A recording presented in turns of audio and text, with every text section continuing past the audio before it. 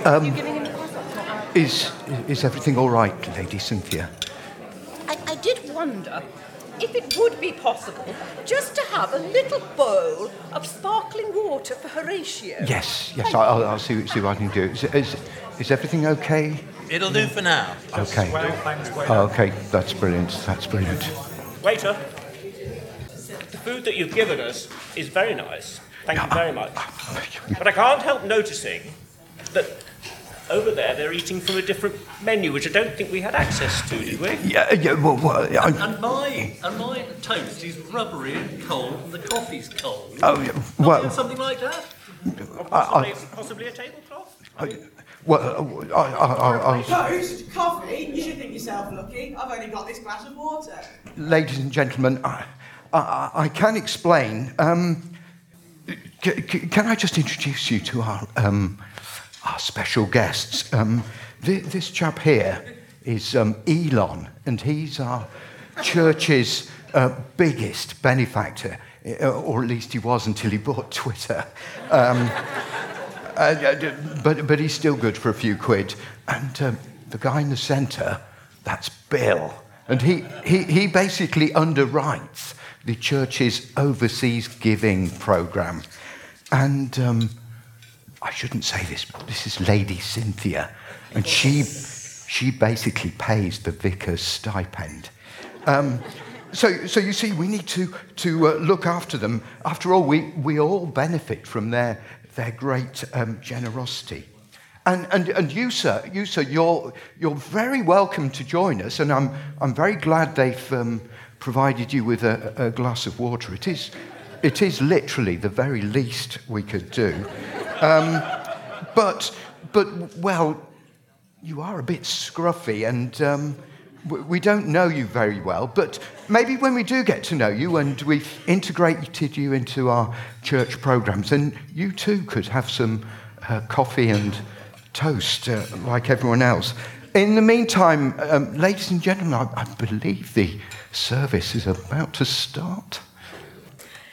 Thank you very much. Well, welcome everybody.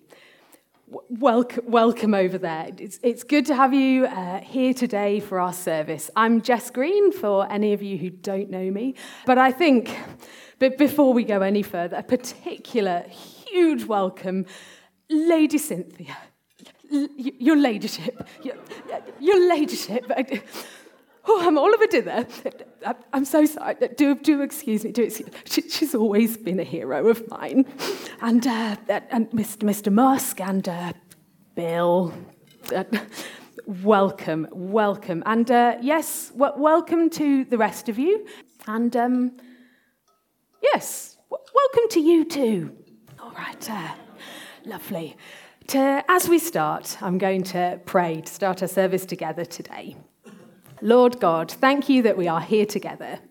I pray that you would open our hearts to learn and to serve and hear from you this morning. In Jesus' name, amen. Amen.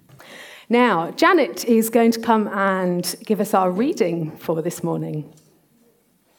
This morning's reading is from the book of James, and I'm reading from chapter 1, verse 27 to chapter 2, verse 6.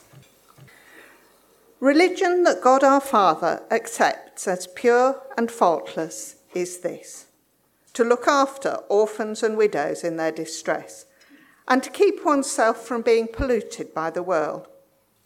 My brothers and sisters, believers in our glorious Lord Jesus Christ must not show favouritism. Suppose a man comes into your meeting wearing a gold ring and fine clothes, and a poor man in filthy old clothes also comes in.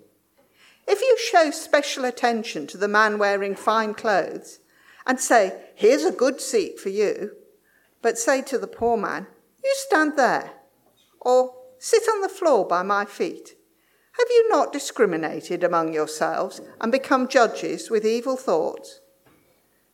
Listen, my dear brothers and sisters, has not God chosen those who are poor in the eyes of the world to be rich in faith and to inherit the kingdom he promised those who love him? But you have dishonoured the poor. Is it not the rich who are exploiting you? Are they not the ones who are dragging you into court? Thank you very much for that, Janet. So just bear with me a moment, actually. This is really embarrassing. Waiter. Did you just hear the reading? Yes. Well, I didn't think it applied to us. I think it does.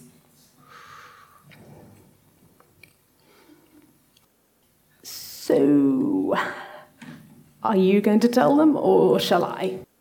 No, I'd better do it. Ladies and gentlemen, Sorry?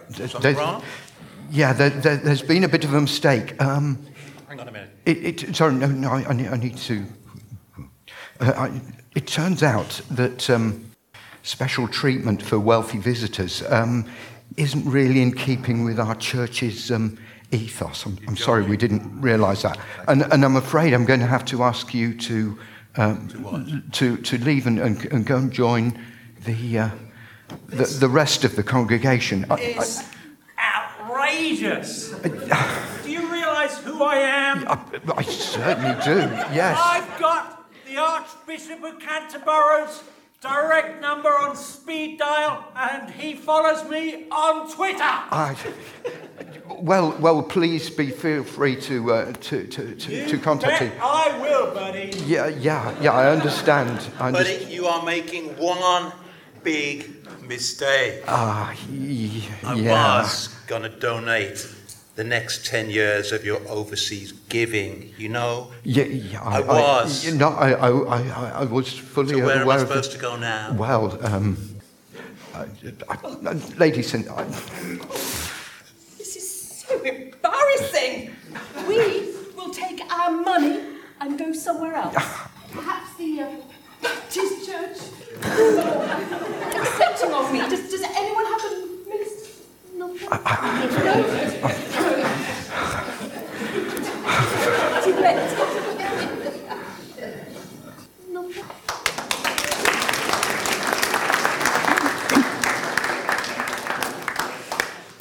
We are acting here. And yes, I know, it was acting. So this sketch, based on our reading from James, does highlight a very real issue of the distribution of wealth within the world and even within our own country. And there's a massive difference between the treatment of the poor versus the treatment of the rich. And whilst this was entertaining, we are here this morning, and Judy Ward is going to be coming to speak to us about some of these issues and how we can respond as Christians and as a church to try and reduce some of those differences.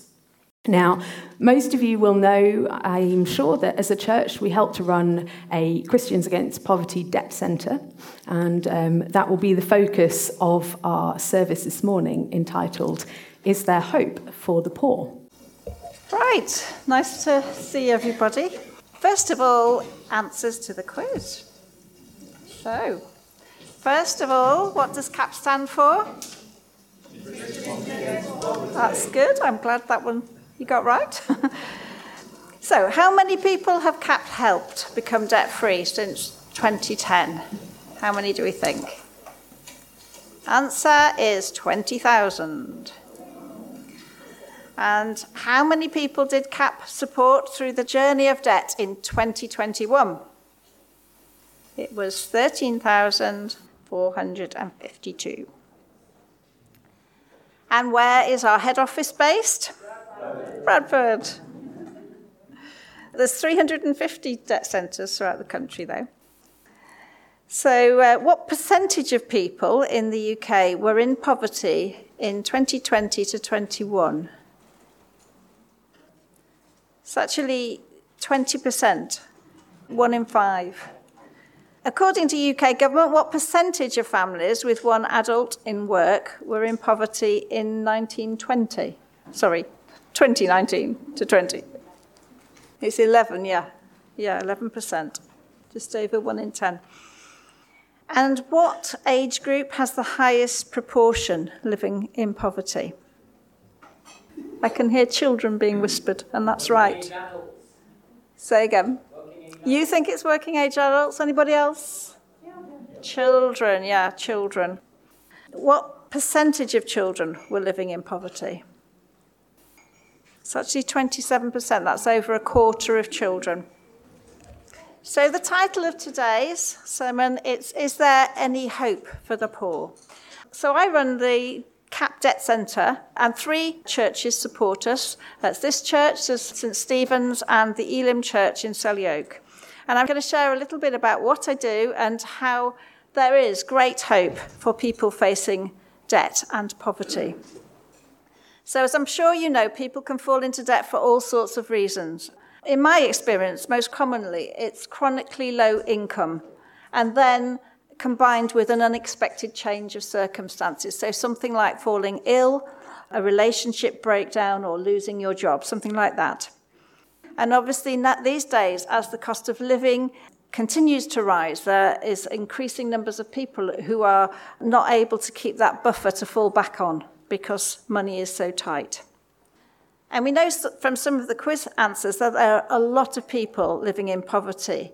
On average, there's about 1 in 4 children and 1 in 5 adults. So who do we know who are in poverty and debt? The thing is that none of us likes to talk about our finances, do we? And definitely not if we're in trouble. And that's why people delay getting help, and why perhaps some of us don't know anybody who is struggling financially. Debt is a big secret.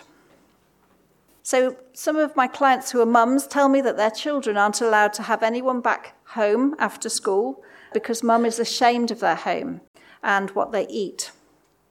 This week I knocked on a new client's door for the first time, and she was too embarrassed to let me in because she had no carpet or furniture.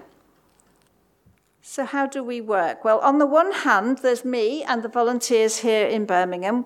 We see clients face to face, and we collect information like their details of their income, their expenditure, their debts. And then I provide that information to CAP at head office with all the things that they need.